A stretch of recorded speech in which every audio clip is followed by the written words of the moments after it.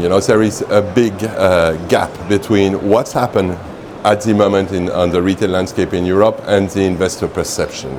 Clearly, people continue to shop, they continue to eat, they continue to have fun, but at the same time, there are a lot of concerns on what the good investment in retail are, whatever it's on high street or shopping center.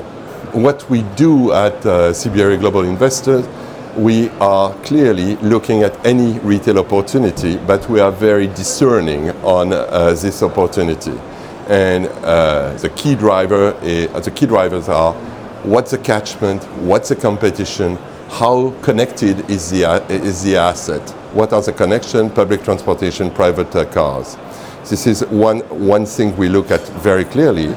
And the second fold of our approach is to look at what added value we can bring in terms of operating the asset, in terms of asset managing the asset properly.